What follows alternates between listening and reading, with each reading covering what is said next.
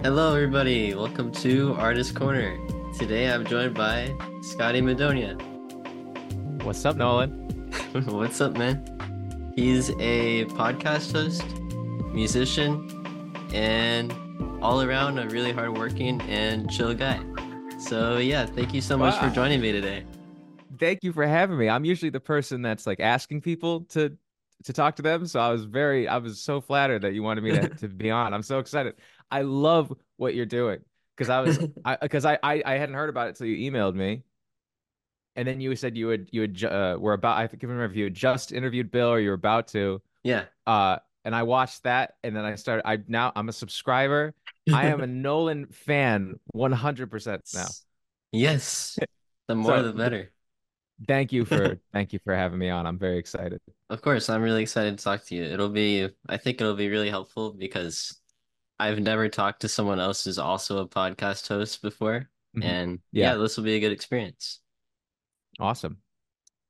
So, are there any interviewers that have been a good role model to you, whether well known or obscure? And have they inspired you how you formulate your questions? Oh yeah. I grew up because of my father listening to Howard Stern. That was like the absolute basis was Howard Stern. And I still think he is the best interviewer that's really I've never heard anyone who's as consistently good as he is. And there are certain parts of his kind of career in terms of interviews that I like more than others. I specifically like when he first went to Sirius XM, which I think was in 2006. I think that was his absolute best because he was had this perfect mix of still kind of being angsty and now he's a little more mainstream. But back then he had this access to do these really long interviews. He could swear, he could do whatever he wanted, but he was still kind of that alt crowd. So I don't know. I think that was like perfect era Howard Stern for that. And then David Letterman. I love David Letterman Oh and yeah. Bill Wurtz, who I know we just talked about, you interviewed. Uh, he has gotten me like really into into David Letterman lately, Yeah. more so than even in the past. So yeah, I'd say Howard and Letterman, and I'm trying to think who else. Honestly, 90% of it is Howard Stern. I don't know if that comes across. It's more of like my passion for interviewing people comes from him rather than I know if it's like specific traits, Hmm. but he is, I'd say, most of it, most of the inspo. Yeah, I feel kind of bad. I don't think I've seen an interview from either of them, Hmm. but that gives me a really, I guess I'm really excited because now I have more people to look into in that field. Yeah. Howard is he's definitely he was kind of this is ironic because he thinks podcasting is like stupid and not real entertainment because you don't, which is just like how everyone who like even if they're like the cool edgy alt person at one time then becomes the kind of crotchety, they can't keep up kind of thing. And one thing Yeah. that I has annoyed me about him is it's been a while since I've listened to his recent stuff, but he is just like, now podcasting's not radio, it's not all this. But meanwhile, he kind of was the original thing. He went on Sirius XM. There, you can do whatever you want. Weren't rules like there were on terrestrial radio, and that's how podcasting is. Sirius XM, which he kind of brought to the forefront, is essentially what podcasting is now. And in fact, a big part of Sirius XM's business is their online streaming on their app, which is just a podcast. But my point being is that he really, if you're someone who likes the really long form, um, unedited type of interview, which is what I really like. He Me is too. just I think the pinnacle of that. Great. Yeah. I I really try my best to contribute to the long form content, especially Hmm. nowadays when there's so much short form content. I think Yeah. it's so valuable now that it's not even that hard to do if you have the attention span for it. And I Yeah. think, yeah, it's really cool.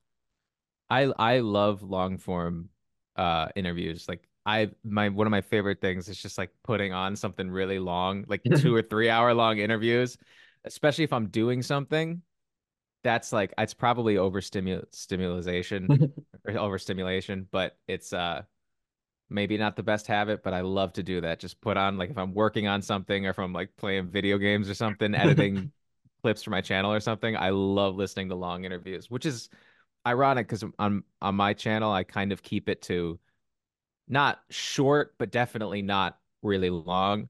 I do about 45 minutes. Hmm. Um, but when I'm like just in my own time listening to stuff, I love really, really long interviews. That's my jam. What is the most recent podcast or interview host that you've listened to? Most recent would be you, Nolan. I was watching your interview with Kevin MacLeod. Oh, what'd Yeah. you think of it? Amazing. And in I mean, you were fantastic. Kevin is always like he's just like the nicest guy. He's one, I'd say like top five people that I've had the fortune of interviewing. He is He's so awesome. nice. He is so absolutely just like happy to be there and Yeah. having a good time. And yeah, so on a technical level, you were the most recent. Besides that, I'll occasionally, if there's like a really good musician, because my background is in music, I'll listen to any Joe Rogan interview. Like trying to think of the most recent one I listened to with him. Uh, I love he has one with Steven Tyler from Aerosmith. Anytime there's musicians on Joe Rogan, I love that because that's again like probably like 3.5 hours of just talking. And I unplugged my headphones, Nolan. Oh, you're good. You're Oh, good. we're good. Okay, now we're good. Now we're good. But It's yeah. actually, yeah, speaking of that, it's funny you say that. When I reached out to Kevin too, he told, I don't know if I should say this. I guess it's not anything bad. It's just he told me Well, if that you he didn't have his microphone plugged in, and that when I asked for feedback, he said that I should be asking people to have a webcam, a microphone, and all that stuff. Oh, Even so they yeah, even if it's someone who's in that career, because apparently people don't always have that set up, which you would think they would, you know? yeah, I'd say most of the people I've had on my YouTube channel are usually just webcams. I prefer when they have a mic, but for me, and I'm the kind I like technical stuff. I much prefer listening to content where I there is at least some level of production value. That's my Yeah. favorite. I'm not super picky, but when people come on my show, usually it's the show's live streamed and they usually join like the first time I'm talking to them is like 2 or 3 minutes beforehand. So my to be honest, most of the time I forget to ask because I'm just like making sure that like the video's coming through and that I can hear them at all. And then I'm just basically just go live. Um, but hey, that's really good. I gotta start doing that. I gotta start like reminding people, Yeah, you know? that's something I've been doing ever since Kevin told me about it. And Yeah. yeah. Are there any techniques that you use when interviewing people to lessen the silence? Oh Lord. If I give an answer, then it's immediately proven wrong because there are so many times when there's silence because I'm Yeah. um I don't think silence is a bad thing, but no, it's there's a couple there's like good silence because there's real thinking going on. yeah. And then there's sometimes silence where my brain just shuts off and I'm not thinking, I'm thinking about the fact that I can't come up with anything to say. Um I've done that a couple times. it's natural. I mean, think about it like in any conversation, just because it's on video doesn't change the fact that it is just two people talking. And Yeah. when I'm talking to my friends or my roommate, I might stop talking for 2 minutes at a time. So the fact that you have to fill all that space is kind of unnatural. Yeah. I don't know. I don't know if there's anything specific. The one thing I really like, I prepare very heavily with information about the person, as much information I can get. And I have it where I can see it if I need to.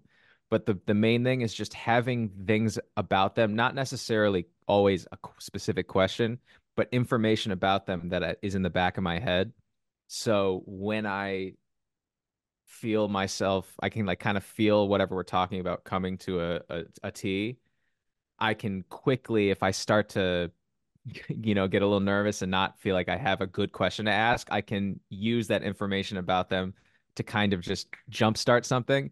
And sometimes I'll just start on a topic and then by the end of it, hope a question comes out, or Yeah, even better, the thing I'm talking about, they interrupt and start just talking. That's the best. that is the But really, best. it's really just having just good information. That's not always specifically related to a question, just kind of in the back of your head on notes that you can just be glancing at. Um, so that way you always have something to go off of. And then you just kind of throw yourself into the fire a million times and just start talking. And sometimes you'll end up with something where you go, oh man, I'm really good at this. Like I'm really, really, really good at this. And then the other 80% of the time, you end up saying something and going, I don't even know what I meant by that. Yeah. But yeah, just having info is always is what I think is the best way for me at least. Yeah, I think what helps me too is I always have guests on that I'm genuinely fans of. So Yes. I already have some kind of idea of Mhm. maybe I don't know everything about them. And even if you do a ton of research, I don't think that's possible anyway. But Yeah. I think it helps when you are already interested in them as people. And then if you're already curious about how they do stuff and just actually want to know more about them, I think that helps. One of the best things someone ever told me, I went to this school called the New School in Manhattan, and I was a drumming performance major, but my I was also taking music production classes from this amazing producer. His name's Hank Shockley. He started this group called Public Enemy, they're like the rap group Public Enemy. Hmm. And he was part of their production team called the Bomb Squad. So it was like he started Public Enemy, but then he was the Bomb Squad, which made all of their beats and their music and all that. And he was just nice enough to be a guest on my show just because I knew him from college. And I can't remember if this was I think this was it might have been right after, like the week after I had a private lesson with him at the week after he was on my show. He said, just always, every question you ask, make sure you care. That's Yeah. the number one thing. He said, because even if the person that you're talking to, even if everyone watching isn't necessarily the biggest fan of them, they will have fun listening to you guys talk if the thing you're asking is something that you genuinely want to know, because people can pick up on that Yeah, yeah. versus you're just trying to fill time. And that's obviously not going to be perfect. You're not always going to be asking a question that you're like, if I don't know the answer to this, I'm going to go crazy. That can't be it all the time. Sometimes you just have to keep stuff going. Um, but that really stuck with me when he said that. He was like, if you have don't just say something, ha ask something that you think you can learn from, because people will sense that, and they'll be more interested in what they're going to say because you are already obviously interested in it. Yeah, I mean, honestly, I do write a lot of questions down, but when it comes to the show, already so curious about a lot of stuff. I just ask whatever I'm already curious about, Yeah. and that helps so much. I always think that the best way to do kind of anything is you over prepare, but then you don't really use your preparation in the like strict sense. You basically just do it to lay like a blanket, especially like as a drummer when I have to like play a show or something. Over prepare, and I don't always do that. Let me clarify. Sometimes I don't always prepare enough, but I think the best way to do it is prepare as much as possible so you're just confident, and then you just kind of go from there. It's much better to have too much information and to not use it than to uh, you know, I don't know. That's just what I always try to do. Yeah. That made no sense, but No, we'll see. yeah, that's a great answer. Can I think for a second? I got a hot cup of coffee, Nolan. Take as much time as you need. I'm chilling. I have this is a branded cup. This is a CBS Mornings, CBS National News. I was an intern at this show. I'm gonna flex now. Oh. And by flex, I mean I was there for 6 months and then I got rotated to another show because that's how the internships at CBS work. It's actually the Page program, but Oh yeah, there you go. speaking of interning, is it okay if we talk about the thing I asked you a while ago? Absolutely, Nolan. I was thinking about it. I'm still trying to figure out. I you know what's funny? It's just trying to figure out a place where I could have you work on the show. I don't know if I have anything yet, just because I love all the like little minute details of making Yeah. content. It doesn't seem like much. Like, when I say like, oh, I have an interview show, it just seems like, oh, people come on and you talk for an hour and then that's it. But there's a lot of little things. Yeah, But if I come up with something, Nolan, you are at the yeah. top of my list. And same, if you need Yes. an intern, I'll be your intern. We'll be each Yes. other. We'll be like, we're gonna get it'll be not profitable for either of us because I'll be doing the stuff for your show, what you'll be doing for me. But So, yeah, wow, yeah. Can I think for a second? like I said, take as much time. I'm just chilling. So, when you worked for those news shows, Uh-huh. was the process completely different compared to how you do your show?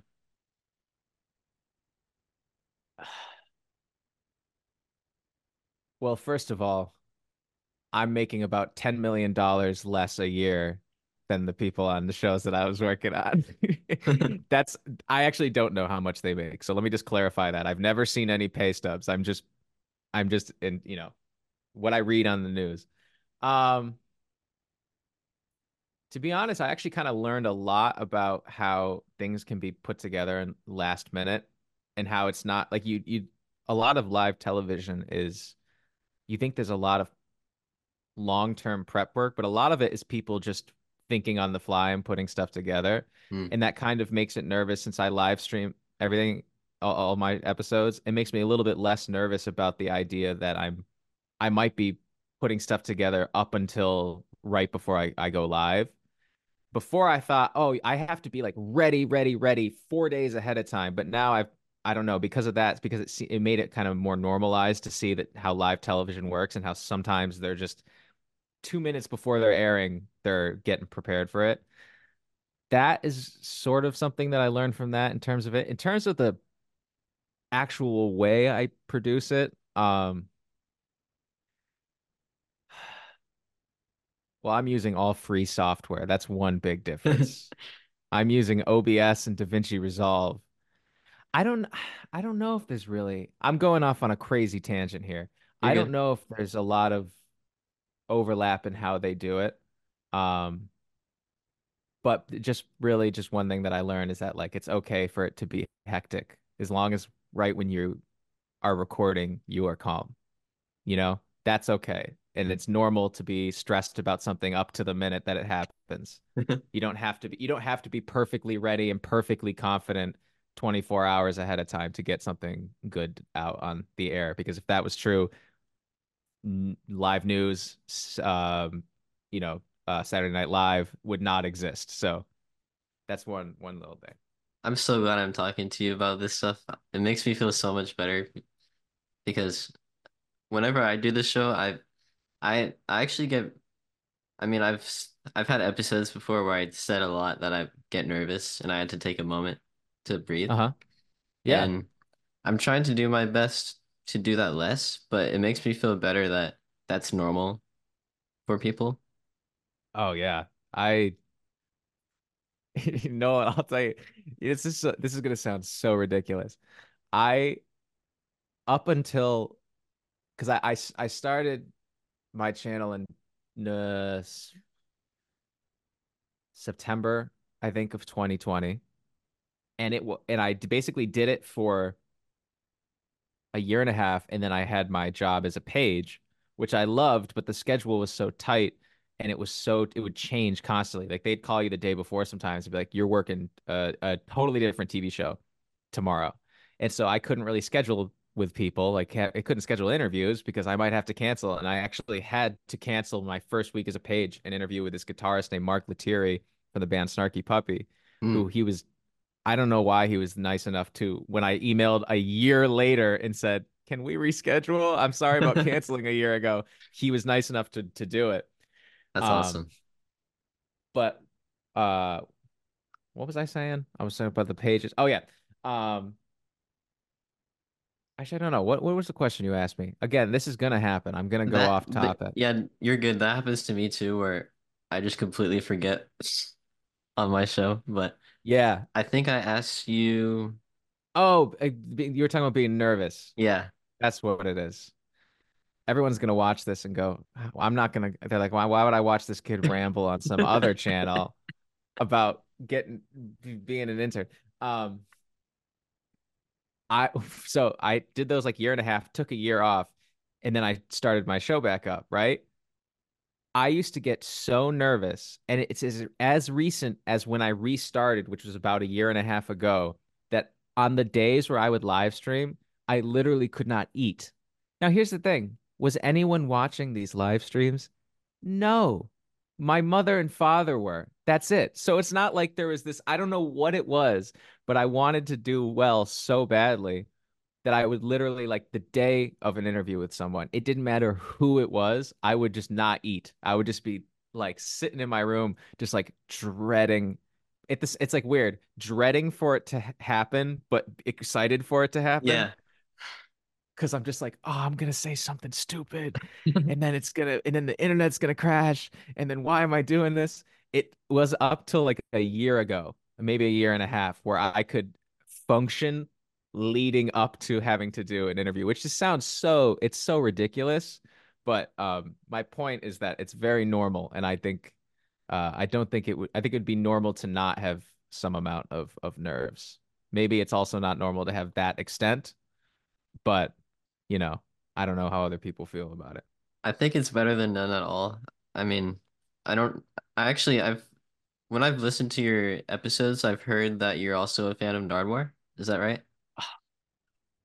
You're totally see now Nardwar is someone who I love, but I don't. He's like the total kind of the opposite of how I do things, where he is.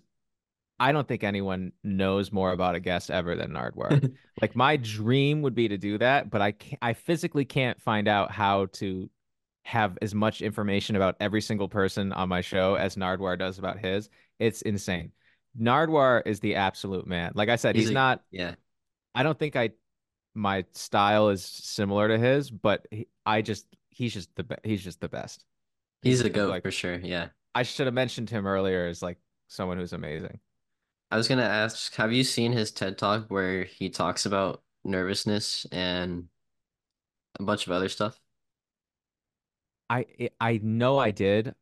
Was probably years ago, so I don't really remember specifics, but I'm Oh, sure in one of my many Nardwar like binges, yeah. I'm sure I've seen it. Well, But I think his TED Talk really inspired my current view on nervousness because even right now I'm nervous saying this, which is funny. But basically, how he described nervousness is that it's a good thing to have because that shows that you're excited. And I have heard this. I've yeah, had yes. Okay. yeah, that's how I view nervousness now, and it's all thanks to his TED Talk. That's a really positive way to look at that. Because that's true. If you're not nervous, it means you don't care. And if you don't care, no one else is gonna care. You know? Yeah. A lot of people don't care about things, Nolan. You know? A lot of people pretend to care about things. And there are definitely some things that I pretend to care about. That's I can't even I'm a total hypocrite. There are definitely some things where I pretend to care about it, but you know, this is not one of them. Sometimes I wonder if I overthink too much on my show, and In what way? I guess I can't remember now. It's probably because I'm overthinking too much about what I was thinking about, and now I can't remember. I've been there a million times. I know exactly what you're saying. That's funny. There's gonna be Mhm. so many meta questions because I'm interviewing an interviewer, and it's gonna be Uh-huh. so interesting. Yeah, you know, well, look, you and I are in the exact same boat. We're trying to do very similar things, and we're just figuring it out at the exact same time. So this is like, you know, this is like couples therapy. We're both we're both in the exact same ship. Um, but And you we're have a sinking a little. No, I'm just kidding. there's Just always a kidding. little bit. You got to be sinking a little bit, otherwise you're too confident, and then you'll crash into an iceberg. You know. But yeah. What do you think makes a good question? The first thing being that, like I said earlier, and well, it's actually you said it first, but about care, really wanting to know it. Um, and then that really is honestly, that's really it. It's just you genuinely asking it, not asking it because you have to. And one thing is, as long as it doesn't start with what was it like? I'm never those questions I'm usually not a fan of. So if you care about it and the question doesn't start with what was it like, then that I think it makes a good one. Cool. Do you ever on your show, do you ever accidentally ask a question that was basically the same as another question that you asked previously? Yes. Yes, a million times yes. I have a bad tendency, which I've probably already displayed, to say something and then immediately forget that I say it, and then just start talking about something else, and all of a sudden I've gone around the roundabout 75 times and I'm back where I started. And that's especially you I do that normally.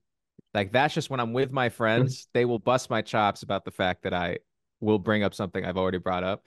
Now you add to it that I know I'm on camera and I'm trying to not seem incompetent to the person who just responded to my email out of the goodness of their heart and is on my show. And then I'm also with mine, I'm doing camera cutting and I'm controlling graphics and stuff with my right hand as I'm talking to people. Mm. So you add in the ambidextrosity or whatever it is, and it just makes it worse. So I don't have any specific ones that I remember, probably because when it happens, I'm like miserable about it for a day and try to wipe it out of my head. But 100% I do that. Do you have you worked on getting better at that at all? And would you have any advice for keeping that attention when you're talking to someone? It's I I think I have gotten better at it, but it's definitely not something that's perfect. I don't think you can be perfect at speaking ever. I mean, there are people who are 95 years old and they're not perfect at speaking, so I can't expect to do it now. Um, but the I think it's just one of those things where you just have to pay really close attention to what the person is saying and try not to get too involved in what you're doing on your end. The most times that I've found myself going, did I ask this already? Did they mention this already? Is when too, I'm overthinking what I want to ask rather than actually listening to what they're saying. Hmm. So as long as you're just really paying attention and absorbing what they're saying, and the more that you do that, it'll become easier for you to balance your head being, okay, where am I going with this conversation? And am I actually paying attention to what they're saying? It's one of those things that you just like, still trying to figure out how to get that perfect. And like I said, I probably never will, but it's one of those things where you just do it over and over and over again. Yeah, for me, I've found that the more minimalistic my setup is, the easier it is to focus. And I mean, right now my setup literally is I have a program with some questions written down, Hmm. and then I have you to the left. I purposely I try to make sure I can't see myself because I used to have it where I can see myself, and I would be so worried about how I look and all of that that it would not help at all with my focus. It's so hard right now to not look at myself in the top right corner of this screen. I'm trying to keep perfect eye contact with you on the monitor because if I don't do that, I'll be constantly looking like, is my hair a mess? I just had this long train ride, so my hair is a little bit, the headphones are kind of covering it, but I could get in a bad habit of just staring at myself and then not paying attention to anything that's happening. Well, if it makes you feel better, I think it looks good. Thank you. I appreciate it. It's wavy today. It could be worse. It could be better. But you know that point in your hair where it's not short enough to look good and it's not long enough to pull it down so it looks good. You're Yeah. just in that like you look like an ugly baby doll. That's where my hair is right now. That's kind of where I'm like a Cabbage Patch Kid from like I don't know 1965. And it's just that's the point on my hair. In 3 months, you're gonna be like, oh, that's a cool head of hair. And if I cut it, you'd be like, that looks pretty good. But right now, I'm on a day-to-day basis whether or not it's tolerable. I think it's cool. Thank you. What got you into DJing? I lost my job at CBS television. Oh, That's I 4 or 5 years ago. I had a really what were you gonna say? I was gonna ask if you would mind explaining the story. Oh, yeah, I don't mind. I basically what happened was years and years ago, my friend he goes by the name Orange Bananas. He's a bassist and a producer, amazing songwriter, and he's like the best DJ I've ever seen. Now, to be fair, I don't really study DJing, so I haven't seen a ton, but whenever I do see stuff, or they're like, this guy's the best, I look at my friend who can do it without like monitoring or anything, and I'm like, he's still better somehow. Like I think he's the best, but he got me and my roommate Valerio into it right before the pandemic happened, probably like late 2019, early 2020. And so I had very basic knowledge of how to do it. And then the pandemic happened, so I never ended up doing it as a job. And during the pandemic, I graduated college and there was no gigs. I was a performance major on drums. Like you can't drum in the city. There was like the city was like The Walking Dead for probably an entire year. Nothing was open. No one was out on the streets. It was weird. So I was like, I need to get a more traditional job to pay these bills now that I'm out of college. And I loved when I was in high school, I used to watch The Tonight Show with Jimmy Fallon every night, which is that sparked my love for late night television, which is why like I call my show The Vibe Chamber, the internet's late night show. Why?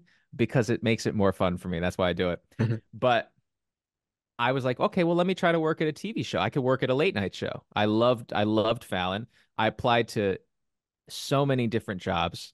I can't even remember how many. Probably more than I'd say probably 30, maybe just like TV internships. And I got this job as a CBS page, which is where I worked at CBS Mornings. And basically how a page works is you get rotated a bunch. And so you meet people at all different shows. Um, And by the way, may I add, the people at CBS Mornings are like the greatest. Gayle, Tony, Nate, and everyone on that side, the nicest people I think I've ever met in the industry and just in general.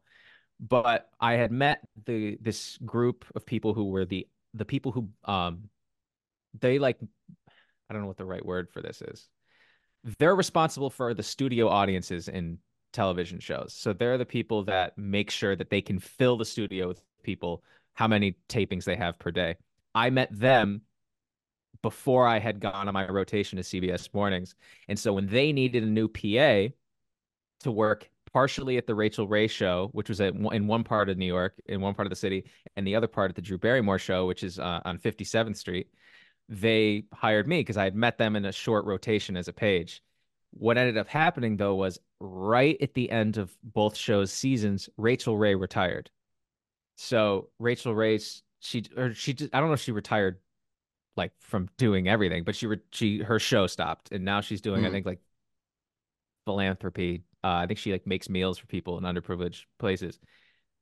So when that happened, they cut our team back down, and since I was the newest to join, I was the first to go. Makes total sense. As soon as I heard that her show was ending, I was like, okay, I better get my ducks in a row because I know how this goes. Ah, And my buddy who had taught me to DJ 4 years prior was like, hey, I can get you on this booking app.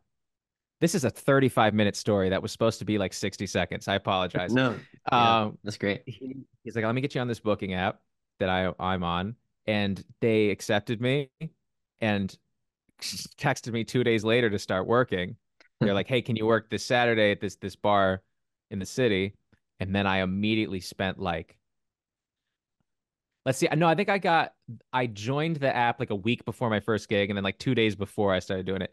That week, all I was doing was just downloading music because I was like, I need to do well at this because my job is done, and I can't in New York City, you can't go a month or two without income. You'll be screwed. So it was really just like a desperation thing that I needed a job right now, and it was the first thing that happened. But what ended up happening now is I can choose my whether I not want to work or not. They offer me dates, and I can say yes or no, and it's always late at night, so I can schedule interviews on my YouTube channel whenever I want. So Hmm. it was like a total desperation thing. Lost my job, and I even though I knew it was coming, I was freaking out when it happened. Like I got the call, and I was like, I knew what the call was going to be, but I was still sitting there afterward, like, oh, this is no good. I just spent 2 years investing myself in this industry, and now I'm just done. Oh. But it honestly, one of the best things that happened for me because now I devote myself like 100% of my time not DJing is just playing Super Smash Brothers Ultimate and working on the Vibe Chamber. So that's the incredibly long novelization version of how I'm hit play on a DJ turntable 3 nights a week. I think it's so interesting how whenever something you think is going wrong in your life, oftentimes that really just leads to another opportunity that might be even Yeah. better for you. Yeah. I That's part of the reason I was going through some nonsense at the end of 2020, bunch of things, and I was like, I need to get my mind off all this. I got to start working on something. Like I said, I couldn't do drums, which is why I started my YouTube channel. So like all this stuff that was negative that was happening, I ended up turning into something that, well, give me 5 years. If in 5 years I'm not on top of the world, then it'll just be a negative created by another negative. But right now, I'd like to view it as a positive that came out of that kind of stuff. Just keeping an open mind. Yeah, it's a lot better than how I feel like nowadays the world is there's so many different problems everywhere. I mean, Mhm. it's the case in every time period, really. There's so Yeah, many different problems, and I think focusing too much on the negative, even though it's hard, is not healthy. It's it's always never better to good. keep an open mind if you can. Look, because the whole thing about making making lemonade out of lemons. That's true. Like if you just keep if you keep the mindset of like, well, something crappy just happened, so I'm just going to be miserable about it. Um, then you'll probably stay being miserable. But if you keep the mindset of like, well, let me see what I can do with it, it might work. I'm talking like I'm Confucius, but I'm.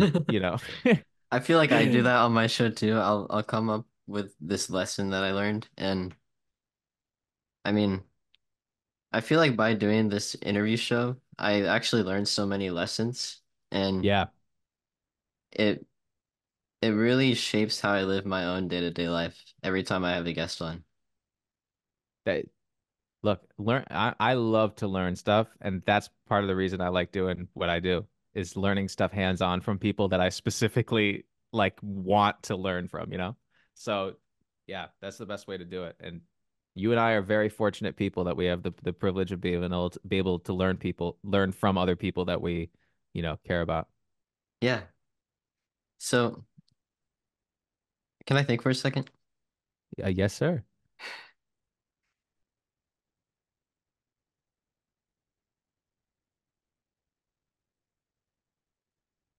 Do you have any guest that you really want to have on in the future, and maybe they're more busy people and they might be Hmm. harder to reach, but you think that you probably could get them on if you worked really hard to reach out to them? Like I've had people on that I never thought in a million years I would get to. Um, Gayle King is one of them who I mean, that's a different circumstance. I met her when I was a page, and she's just like one of those people that, like, I don't think it registers to her how famous she is.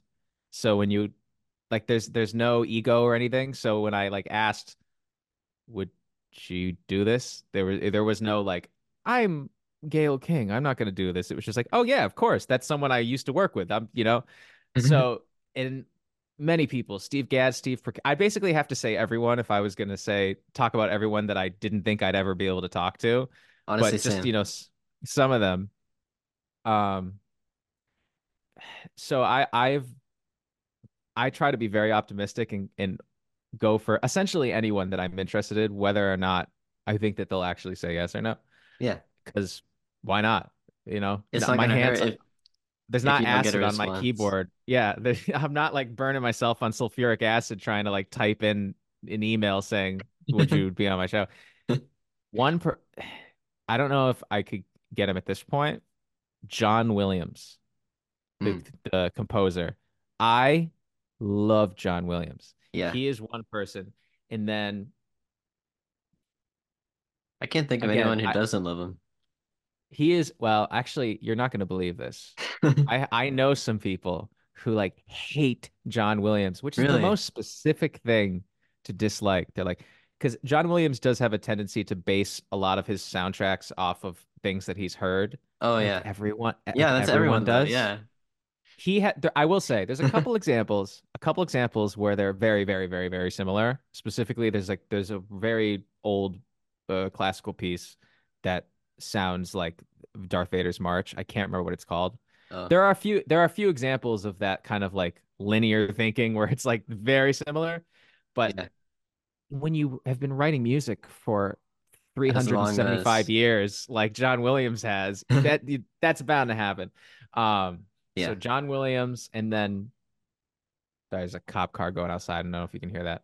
My Good. walls are made out of paper mache, so if Um, someone sneezes in the apartment across the street, I get like an HD version of it in my ear.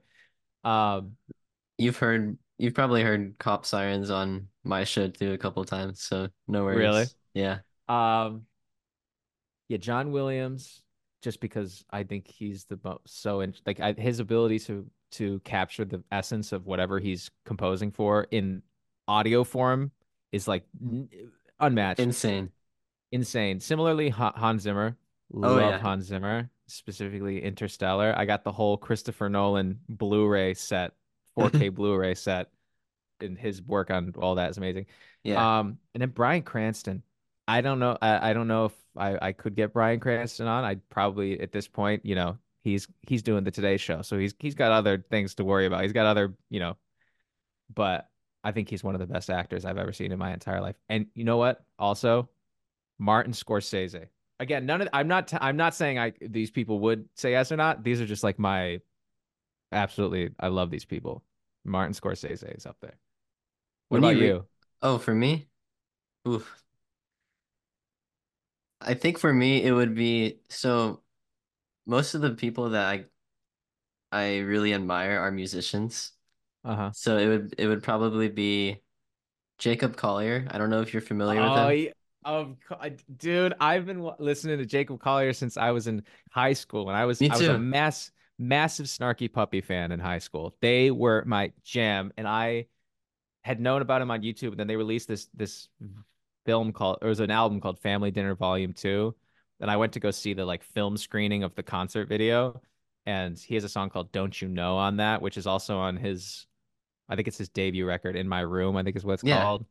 And yeah, so I've been hip to Jacob Collier since forever. Sorry, keep going. me too. I was gonna say he's actually I consider him to be my musical hero because Really? anytime I feel bad about my skills in music or really just anything, if I listen to a video of him talking about something, his energy is just so unmatched that Yeah. I feel so inspired anytime I hear him talk. He's one of those people that's so into what he's doing that even if you're not a musician, you're just like, I want to hear this kid talk. Yeah. Like, because he's just so, the harmony, and you got the key, like this is the diminished flat five, and then you do the harmony. It's beautiful, beautiful. Yeah, he's awesome. And then I would also say anyone from the band Wolfpack. Absolutely. They're also my favorite band. And actually, this might sound weird, but I'm also a big fan of AJR, the pop Okay, I band. know HR. Yeah, they get a lot of The hate for some reason. world's smallest violin. Da, da, da, da. Yeah, Yeah, I know that group. yeah, yeah, I love them. That would be my top three. Hmm. That's awesome. And yeah. Dope. I don't know why AJR gets a lot of hate. I really like their music a lot because their beats are so different compared to what you hear on the radio. They do use a lot of interesting samples. Now, I'm not like I know them. I'm not really a fan of theirs per se, but I will give them the credit that there's some stuff in there. I'm like, I wouldn't have thought to throw this sample in, you Yeah. know? Do you think everyone should start their own interview show? No, because then less people will want to watch mine and yours. That's true. Uh, well, first of all, let's be fully honest with ourselves, Nolan. Everyone already has. Every single person on the planet Earth now has a podcast. And I'm one of those people, and you're one of those people. Um, but if you want to, like if you're with the kind of person that wants this, if you're doing it just because you want to put content out and you think it's easier just to have someone else like to talk to, you think that's it? No, because then it's not real. But if you like want to do it, it's fun, then absolutely. It's great. Zoom has made it possible. I couldn't do anything if there was no video chat, Rest in peace, Skype. But I couldn't, that nowadays anyone could do it. If they really want to do it, you can talk to people that you never thought you would be able to because you don't have to book them to come. You don't have to get a flight. They can just talk to you right over the internet, which is, I mean, obvious. That's not groundbreaking information that I'm shedding, but yeah, if it's something you're passionate about, then yes. Yeah, I mean, speaking of Skype, when I started my interviews, I used Discord to Hmm. record. Okay, And I think even if you use Discord, I think that's still a good, I mean, it's free, right? It's still really good absolutely. for this kind of thing. I have had a I'm 25 years old. I should not be putting this out because it makes me sound so stupid. Me and my friends have had a Minecraft server for like 5 years. And so I'm very acquainted to talking to my friends on Discord. Like anything that's free and easy for someone to use is the best way to do it. As easy it is as it is for someone to get on their computer and talk to you, that's all that's important, you Yeah. know? Yeah. And then Whatever's the most simple. you just gotta learn how to do it. Yeah, Can I think for a second? absolutely. I'm gonna put some lip balm on. Oh, this one might be out.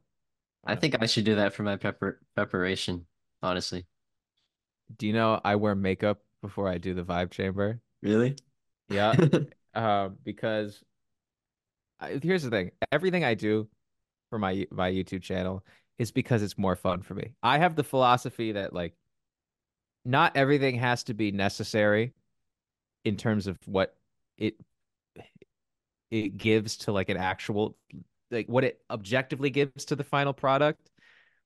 I just want to do everything in my power to make everything the most fun for me to do it because that in and of itself will make the final product better. And I was like looking at myself and I was going like, man, my skin is looking a little whack here. Okay. So I was like, what do they do? I'm looking shiny. That's the first thing. Because especially in the summer, I turn my air off to do these. And so then I look like a mirror. And so I was like, and then people on television always between every commercial are putting powder on. That's one thing I did learn. There you go. There now I have an answer for what you asked me like 20, 30 minutes ago. I wear powder because of I watch people on television do it, and that's really it. And it makes it more fun for me because I feel more official. That's why I do it. Wow. Well, that gives me a lot to think about. As a drummer, do you think that being good at rhythms has affected other areas of your life? Yes. Um, namely, I find it really hard to sleep if there's any type of rhythm going on around Really? my room, which in New York City is kind of difficult because people are almost always playing music. But since my brain is kind of uh this makes this sound so annoying and like I'm like a genius is what it makes. I'm not trying to say my brain is so attuned to rhythms that whenever I hear anything consistent, anything with a pulse, my brain immediately is like what is that? Listen to it. And so it distracts me. If it's like random white noise, oh, I love that. Beautiful. I knock right out. But if I'm trying to sleep and I hear any type of rhythm anywhere that's consistent, my brain like immediately goes to that and I can't focus on anything else. So that's one thing that has its that's a negative aspect of it, but it's positive in the sense that I'm always just whenever I'm hearing anything, the first thing that I notice, like especially if it's like a new song, is what the groove is, which works for it helps for DJing because as a DJ, your entire job is making sure that you're attuned to the like tempo that the whole crowd is and knowing Oh, how a song, what type of song, what feeling that crowd wants that night. And it changes yeah. every single day. And your entire job is just kind of hone in on that and have a Rolodex in your head of going like, this specific beat is really working right now. And if you are attuned to that, you can go, "Oh, I know something that fits just right with this. That is exactly in this vein." So it helps for me in that sense. But the negative is, like I said, if I'm trying to do anything and I hear a rhythm, that I can't focus on anything else. So do you often play in a band as a drummer? Yeah, I did. Well, oftens. I did a lot in college, and then once I started the Vibe Chamber and once I got my job, I really narrowed down that it became less of a career option for me because in college I kind of realized I don't want to be touring in my life. Like I think my life's mission is to have like a family and children. That is like for me is my I I have so many things that I'm passionate about, but on like a core level, that's what I want. And I realized I don't want to be running around, touring with people, carrying my drum set every night to some random place, uh, and going out of town all the time because you can't really have a family like that unless you're, really killing it, making it a ton of money and you can, come back home all the time. Um, so I really narrowed it down and now I just play with one of my good friends who's named Augie Bello. Uh, if you ever heard on TikTok, there's a remix of Miss Jackson with a sax solo on it. I'm That's actually his not on like TikTok. I deleted TikTok, so it's good that you're not on it. It's the worst. It's awful. But he has this very if you most people would know him from this sound that's been used like a trillion times of him soloing over Miss Jackson by Outkast. And whenever he calls me up, I'm like, yes, let's do it. Because it's me and then my friend, the Orange Bananas, the DJ, he's a bassist. So it's really just my friends and stuff. So I save drumming for times where I know it's gonna be really fun for me. And then the DJing is my actual like job. You play any other instruments? I play, I was gonna say there used to be a guitar hanging up there. I can play bass a little bit. Um, and I can do very, very, very basic stuff on a guitar and like keyboard and stuff like that. But again, it's like very, very elementary. Drums are my only instrument where I actually feel, confident when I'm doing it. Hmm. So, do you think that being able to play music has helped you interview other musicians as well? Yes, and it goes back to that thing of having information in the back of your head to pull from when you feel like you have nothing else to say.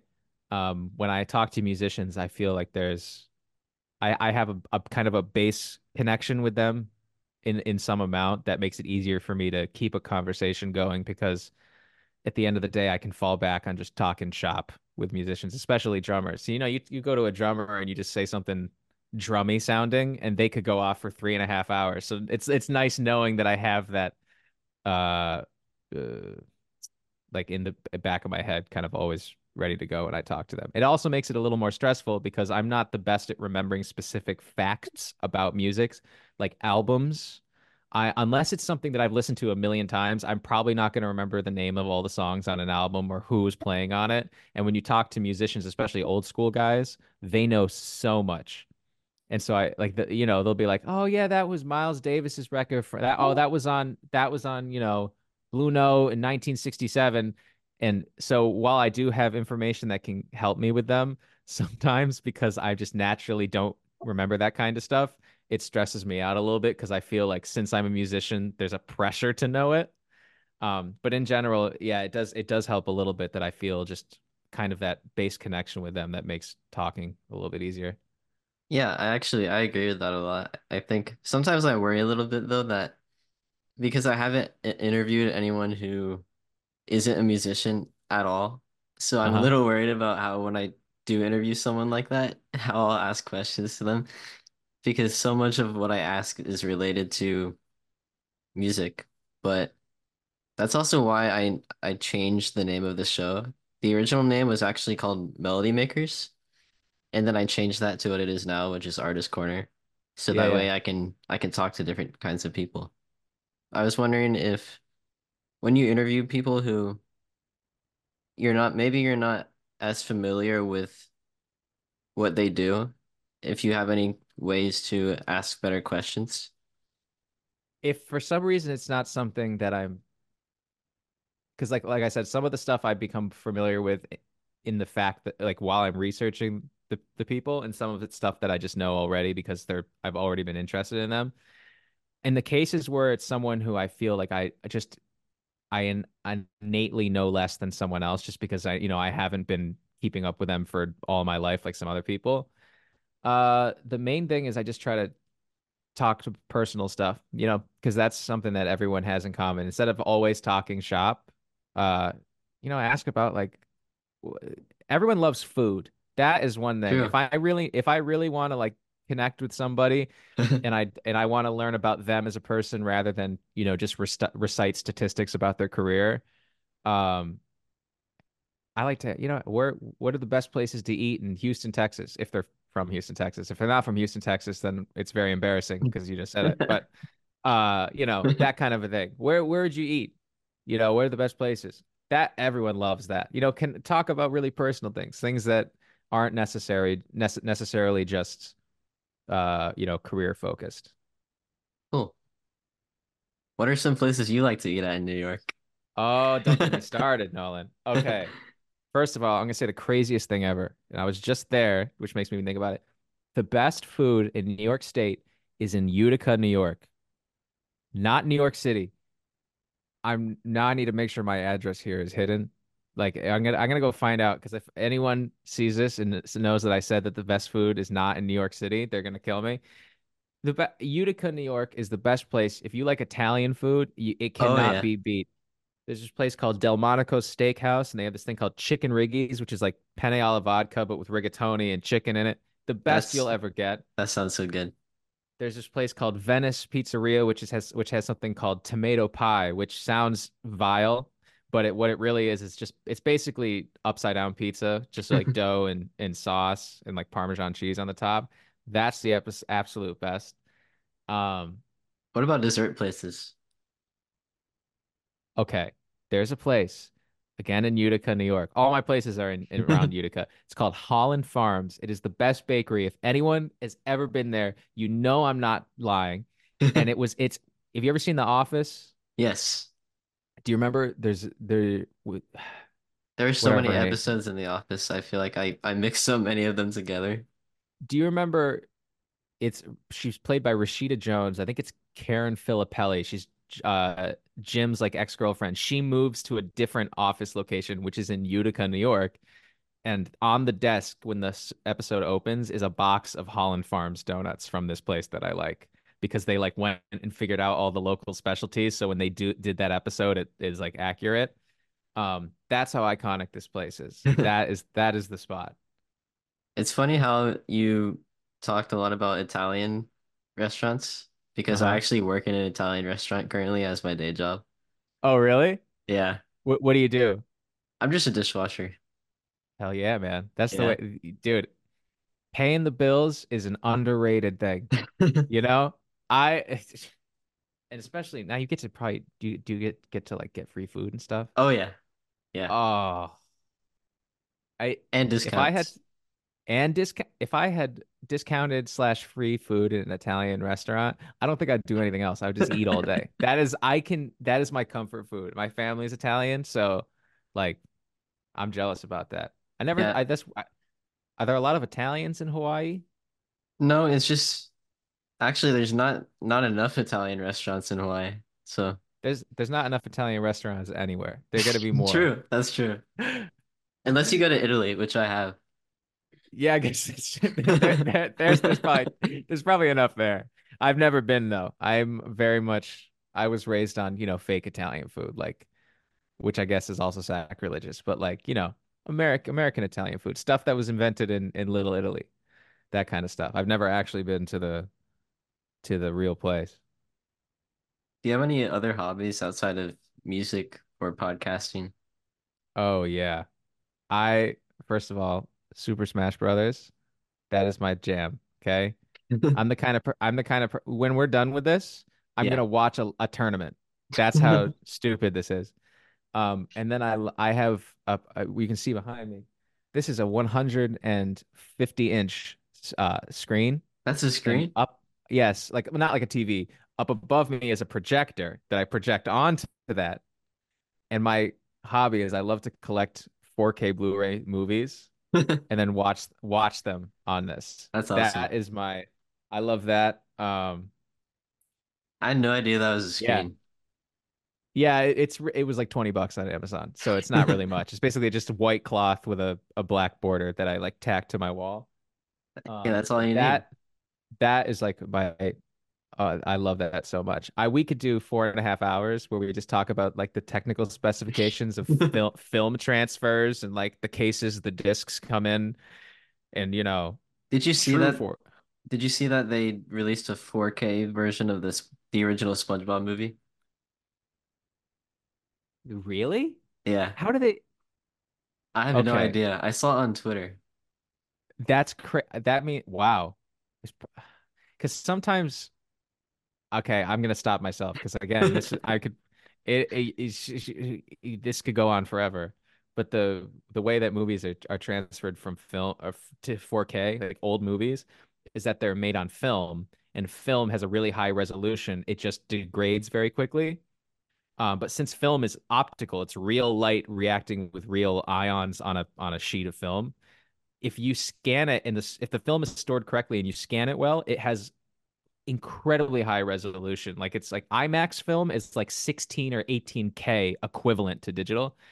So that would mean that SpongeBob was hand animated and then put on film, because I doubt that they would have mass. That's crazy. I got to see that. I'm gonna buy that.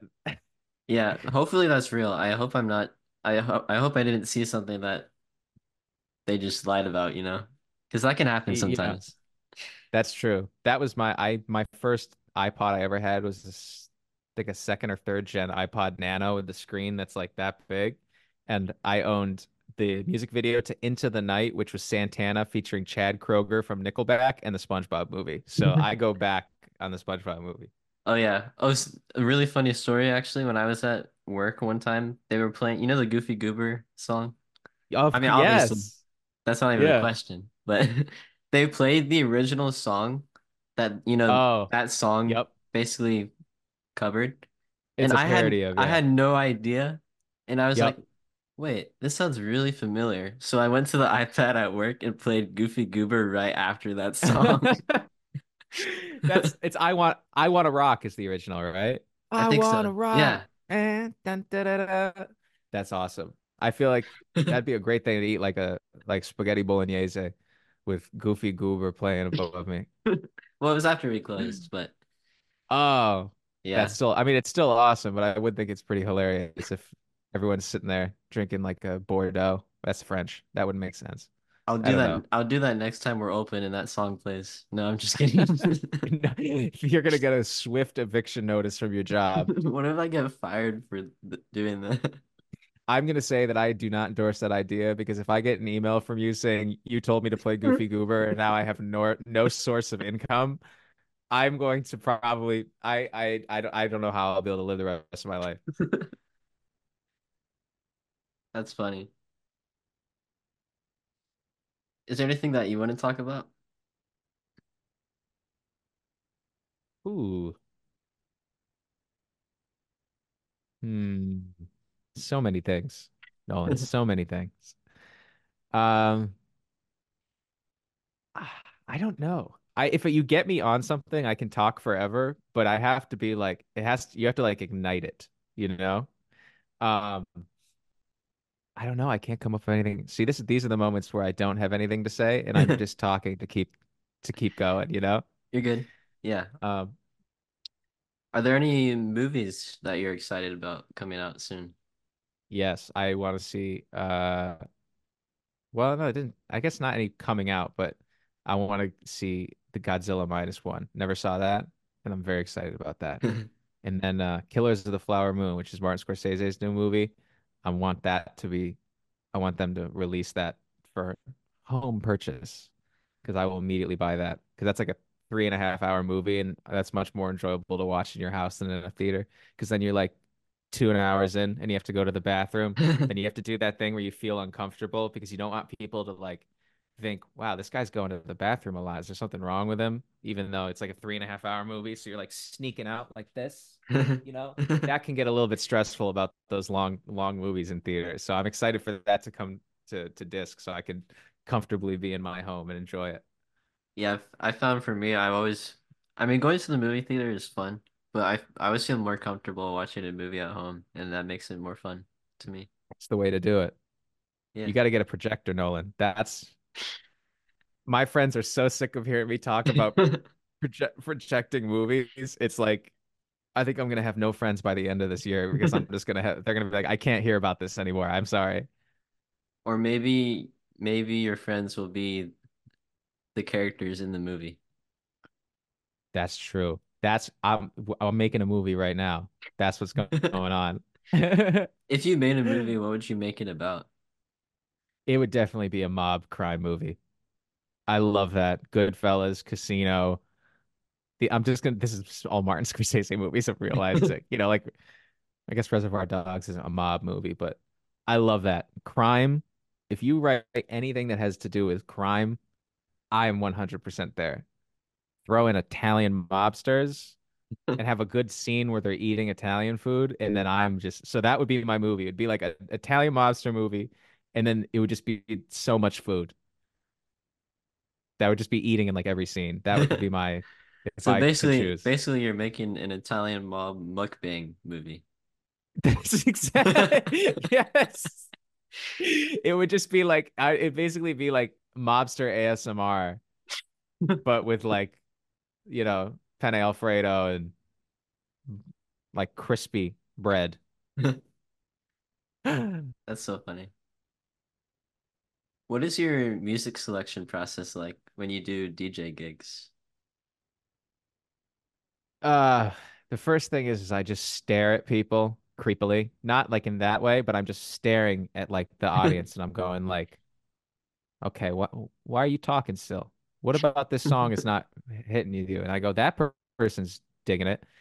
But that's really it. Is I'm just watching what people are reacting to, and then just since I listen to a bunch of music, I know what songs kind of overlap. Like I know that if 50 Cent is working, like and if I'm playing like in the club, I'm like, okay, perfect. 90s or early 2000s hip hop. This is working. So if I can probably play another hit. Like I could do like Gold Digger, or Gin and Juice, or like and then if I want to push it forward, do some Drake. But it's all based on the fact that I'm just staring out. As soon as I start a song, like the instant people can recognize it, I'm like, okay, who's digging this, who's not. And then like if Taylor Swift is working, I can probably do Katy Perry and then Miley Cyrus and all that kind of stuff. If Avicii is working, you could do Martin Garrix or Calvin Harris. It's really just watching how people react. The number one job for a DJ to do, and again, like I'm not a DJ's DJ. Like I'm not the kind. I don't practice DJing. For me, it is just a job that I love doing. But at the end of the day, it's a job.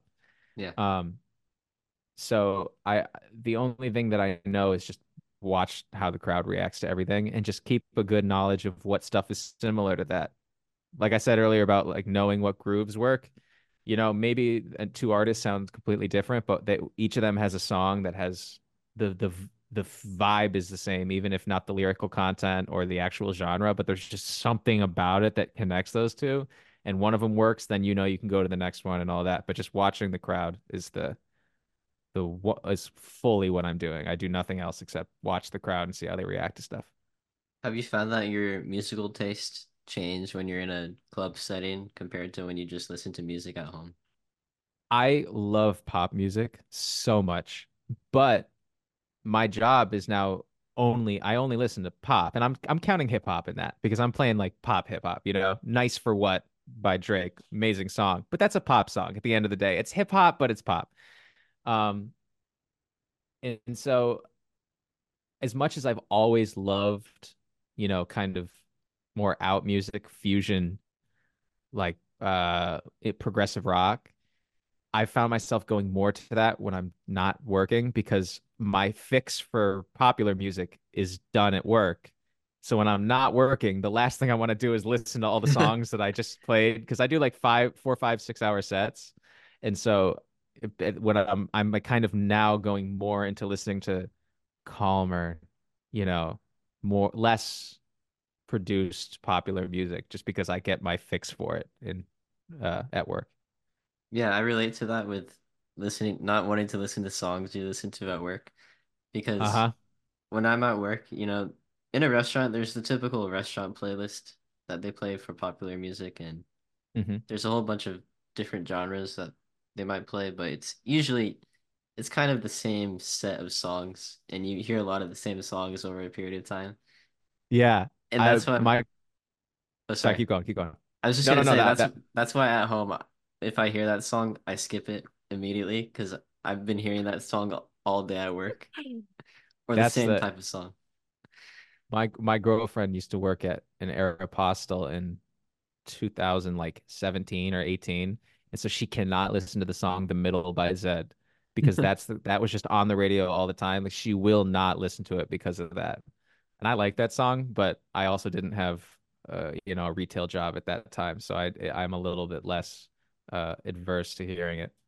It's also not even necessarily that the songs are bad. It's just you've heard them so many times, you don't want to hear it anymore.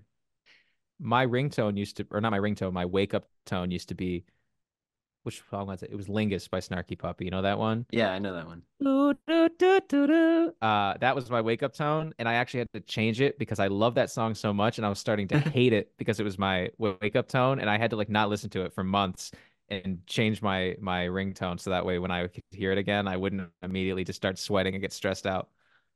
Yeah, that's why you never use your a song that you really like as your ringtone because you will start to hate it.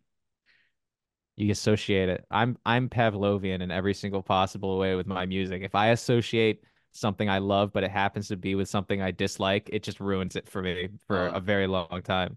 yeah. How do you feel about separating art from the artist? I am 100% the kind of person that can do that. Um, I have a I wrote a joke about this, but I'll tell you off because it's kind of an off color joke. Okay. But I I think obviously I'm not going to say it's not harder for me to listen to a musician who I think or know has done not good things. Yeah. I'm not going to say that there's not a difference, but at the end of the day, in 2000 years, the song is really what's going to be the legacy or the movie or whatever it is that the person made. Not the person. And you can't, yeah, less like this, less than the things they did in their personal life. And like I said, it's definitely not easy. It's not like I don't think about it, but sometimes a song or something is just so good that you can't help it but separate it. And like I said, art in itself means so much more than the human that made it to me, in my opinion. Yeah. And the legacy that the art will have. The if amazing films. I love saying films instead of movies. Amazing movies are going to be watched for years and years, and it could be inspiring. In 1,000 years, people could be inspired by an actor who, in his personal life, was not a good person, but they're inspiring. His work is inspiring somebody. So I don't think you can just completely say that you can't enjoy what they do because of what they've done. And again, there's levels to that. I'm the kind of, I think that there's always a conversation with everything. It's never just black and white. So it's obviously there are times where it's easier, like, oh, that guy throws litter out his car, like trash out his car. He litters like that. Is a lot easier than doing something terrible and associating that. But in general, I'm pretty good at separating so if I really love something to understand that I love the thing that they made, not necessarily the person that made it. Yeah, and I mean, especially if you're impacted by a piece of art too, I feel like you're not necessarily impacted by the person and how they Hmm. were in their personal life. You're impacted by the actual art. And I think Exactly. it's important to realize that because sometimes I feel like I've heard a lot of conversations online where people don't know how to separate the two.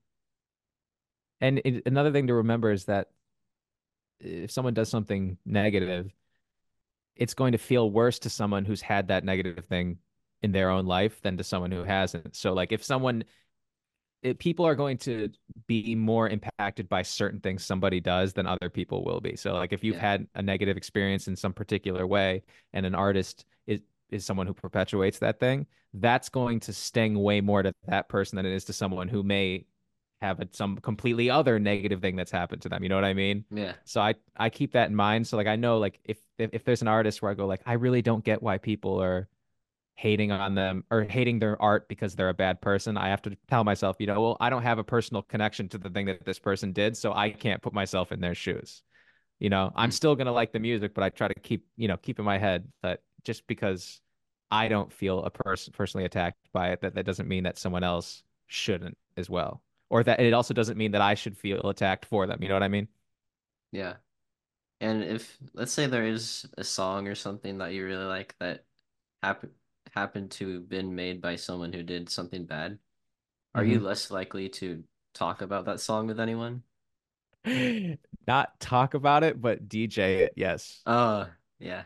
That's something that there was a period of time where Lizzo is in some hot water, and I love Lizzo music. She's awesome. She makes great music.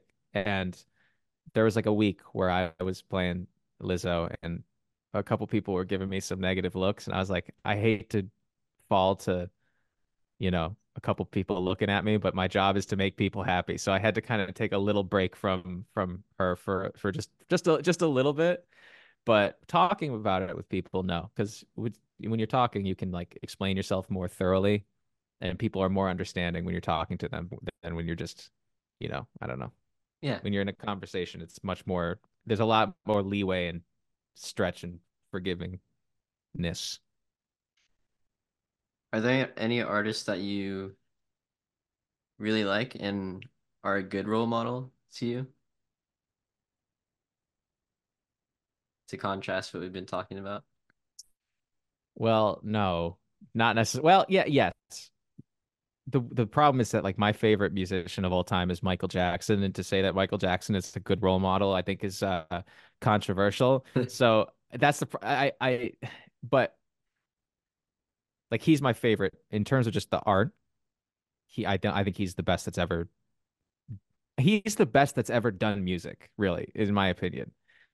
In terms of, I'm trying to think of people that I like who are specifically good role models. I'd say, Michael League from Snarky Puppy, I guess, because like, I don't know what he's doing in his private life, but from what it seems, he's just a hardworking guy who does the music that he likes to do and is just devoted to making kind of less traditional and, I mean, making a living doing fusion rock jazz is something you can only do if you're really passionate about it because it's not like there's a massive need for it that it's going to make you a ton of money. So he's someone I think that's just I grew up I'm around high school age really admiring his work ethic and his ability to just devote himself to the thing that he likes the most and kind of carve out a whole new sector of pop rock or rock fusion jazz, but somehow make it really popular to a bunch of people my age. Like that, he's someone I'd say is like that. And yeah, I don't know. I'd have to really take time to think about that because again, I don't know what these people are doing always in their personal lives, so it's Yeah. hard to say, you know? Yeah. Can I think for a second? Absolutely. I hope Also, I'm not droning on too much. no, you're good. Also, I was gonna ask, how are you doing so far? I'm having a great time. I love to talk. I love to talk too much. So I'm having a fantastic time. And I just drank a giant cup of coffee, so I'm just hopped up on caffeine right now. I'm having fun too. Okay, I'm good. All right, that's good. And you're good. Thank you. I appreciate it. You're good. You're great. No, you're good. You're good. No, you are. You are too. Is there anything you're working on right now that we can look forward to? I right now I'm really devoting myself to my show. That is my number one thing, and I'm always trying to make it as high level as possible. Um, and so I'm constantly just like finding ways where I can improve and sometimes succeeding at it, sometimes not. But I'd really just say like the main really devoting myself to saying like this is what I do. You know, this isn't just a side hobby that I was doing, you know, once college was about to end or ending or whatever it was. I don't remember specifically. Now it's this is my thing that I do, and I'm making it as good as I can in the moment where I'm trying to do it. You know, I'm improving something. If I'm making it look better, it's as good as it's going to look at the time that that's what I'm focusing on. Um, so yeah, right now I'm just devoting all my time to that and learning new skills that help me. Right now I'm learning how to do very minor Java coding to improve my Wix website. Hmm. Um, that's one thing. I made it so when you hover my logo, the logo like indents a little bit. Took 2.5 hours because it kept not working. But you know, little things like that. I'm just always kind of tweaking what I'm doing and trying to make it better. I think that's great. I did an assignment recently for my English class where I had to write an essay on attention to detail. And I think Yeah, it's cool that you have that in your work.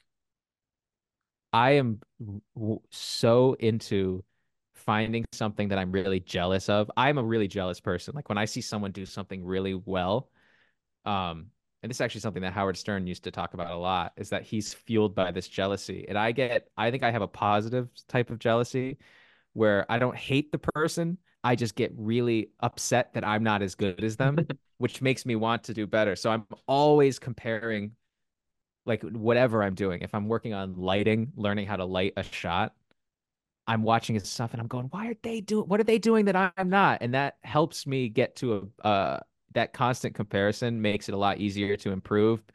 Because I'm comparing with so many different things, I don't fall into the habit of just trying to copy one person, but instead I'm kind of keeping my head fresh and not getting just keeping a type of subjectivity with what I'm doing and looking at what the stuff that I make not as myself, but as someone else would view it because I'm comparing myself constantly. It makes it easier to view things. I meant to say objectively.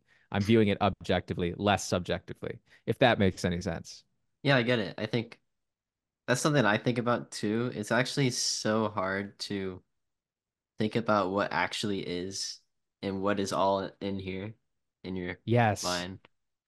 It's And so demo tricky. love is, you know, ever heard the phrase demo love? No, I haven't. It's when you make a demo of something. It's like relating to music. You make a demo, you know, your first initial thing, and no matter how much someone tells you, like you could have 100 people say you should change this thing. There are some people who get so involved, they get so like attached emotionally to the first iteration of the thing that they made that even something that could be, you know, construed as being objectively better, they're not going to like because they have this intense subjective love for the first version of the thing that they're making. And that is something that I fall victim to. So I try to Me break too. myself out of it by constantly comparing what I do to everything else. And like I said, I'm talking about it like I'm painting the Mona Lisa. I'm just talking to people on YouTube. But uh, yeah, just comparing everything I do to something that I feel is better than what I do. And it keeps you constantly improving, at least in some amount. Hmm. Do you think that that can be unhealthy sometimes, or is it Hmm. generally a good thing?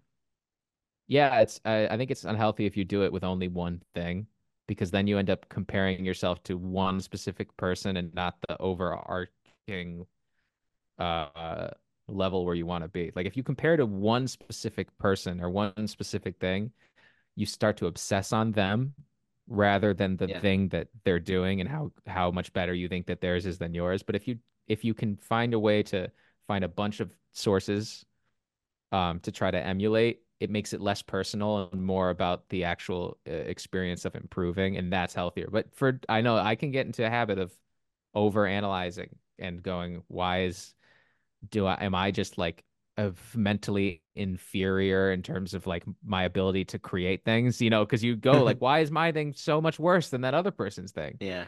You can fall into that habit, but as long as I keep a lot of sources for that, I can kind of wipe around and move around and keep myself from getting too stuck on one thing. I'm so glad I'm talking to you about this stuff because this is the kind of thing I think about a lot. And I feel like Hmm. I'm going a little crazy sometimes because I don't talk about it enough. Yeah, it's definitely good to say. You gotta go, I think I have the unpopular opinion that I think if you have to kind of um you have to kind of hate yourself a little bit at all points with the thing that you're making. Because if you're perfectly confident in everything you're doing at all times, you're probably either ignorant and not very good, or you're just pompous. And so I always try to keep just a touch of just being like, I am worse than everyone else. Just a little bit, because it keeps me going. Yeah. I think sometimes I worry that I might have imposter syndrome a bit because whenever I do anything, I always think I could do everything better. And then for some reason my brain just focuses on that instead of giving myself a pat on the back for doing it. Okay, I think I see. What exactly? Imposter syndrome is something I've heard about, but I don't really understand like what S- the depth specifics are. Yeah, so I think it's basically where no matter I might be wrong a little bit, but I think it's how whenever you do a good amount of work, or let's say you're doing work that is actually good and everyone in your life is saying that you're doing good at it, but no matter how many people say that to you, for some reason you just can't believe that. Yeah. Okay. That.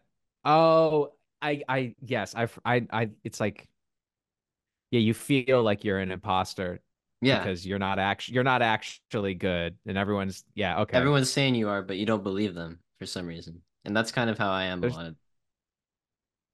Yeah, I mean, there's something about being the person that makes something that makes it so much harder to like understand. Unless when people tell you it's bad, then you take it really to heart. Then it really hits. When someone tells you the thing you made sucked, for some reason that sticks Yeah. and you're like, "Oh, that person's right." Then someone tells you you're good and you're like, "Nah, they don't know what I'm doing. I'm a fraud." So I get what you're saying. I guess, yeah, some of that is probably normal to a degree. I Mhm. think I should probably not worry about it as much. Then again, it's easier said than done, you know? 100%. Some things you can are just gonna be there. Yeah, like anxiety. I actually think Oh yeah. anxiety, no matter how much, you're never going to be completely comfortable, I feel like. You know what I Yeah. mean? I agree with that. I mean, I'm sure there's somebody who's somehow found a way to like coax it down to some nothing, but if it's something that is going to make me nervous, it's going to make me nervous. I'm going to be anxious about it, and again, I'm not on like anxiety meds. I don't know how those work, but without them, there's always something. Like if it's something I really care about, I'm going to get anxious about it, and it's about how do I react to that instead of trying to stop it. Yeah, yeah. I guess it's less of you're never going to not feel anxious, and it's more of accepting to be okay with being Yeah. anxious Yeah. and having bad feelings like that. Yeah. You're totally right. Cool. All right, I think it might be a good time to end it if you feel comfortable. I feel comfortable. This is your you I thank you so much for having me on. I'll bet you if you could probably chop up everything I said and probably get something. You might be able to get something interesting out of it. No, Just I'm cut doing out it like completely raw. doing we're just no, no, no. What? Well, no, I have an inappropriate mind. I Oh, I know what you were no, gonna say. no, I'm so stupid.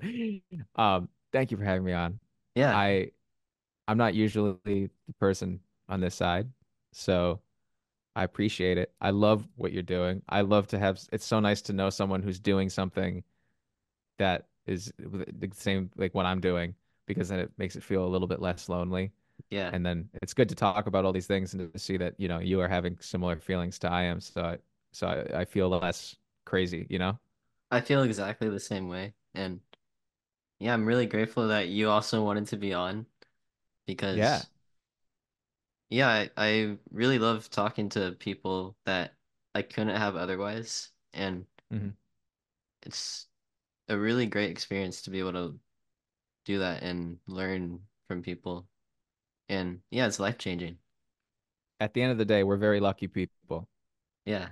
you know? Not everybody could do this, but not everybody gets to, you know what I mean? Yeah, yeah. I think But there's so many different factors into everything that it gets complicated sometimes. But yes, sir. yeah. Well, thank you everyone for listening.